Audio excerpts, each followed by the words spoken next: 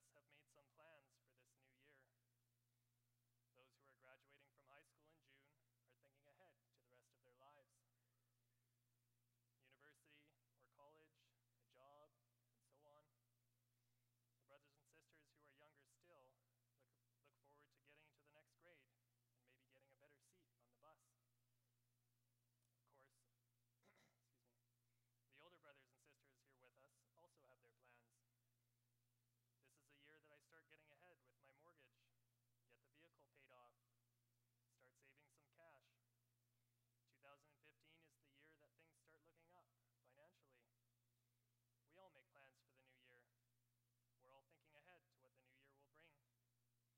The young men might think that this is the year they pop the question and start making serious plans for marriage.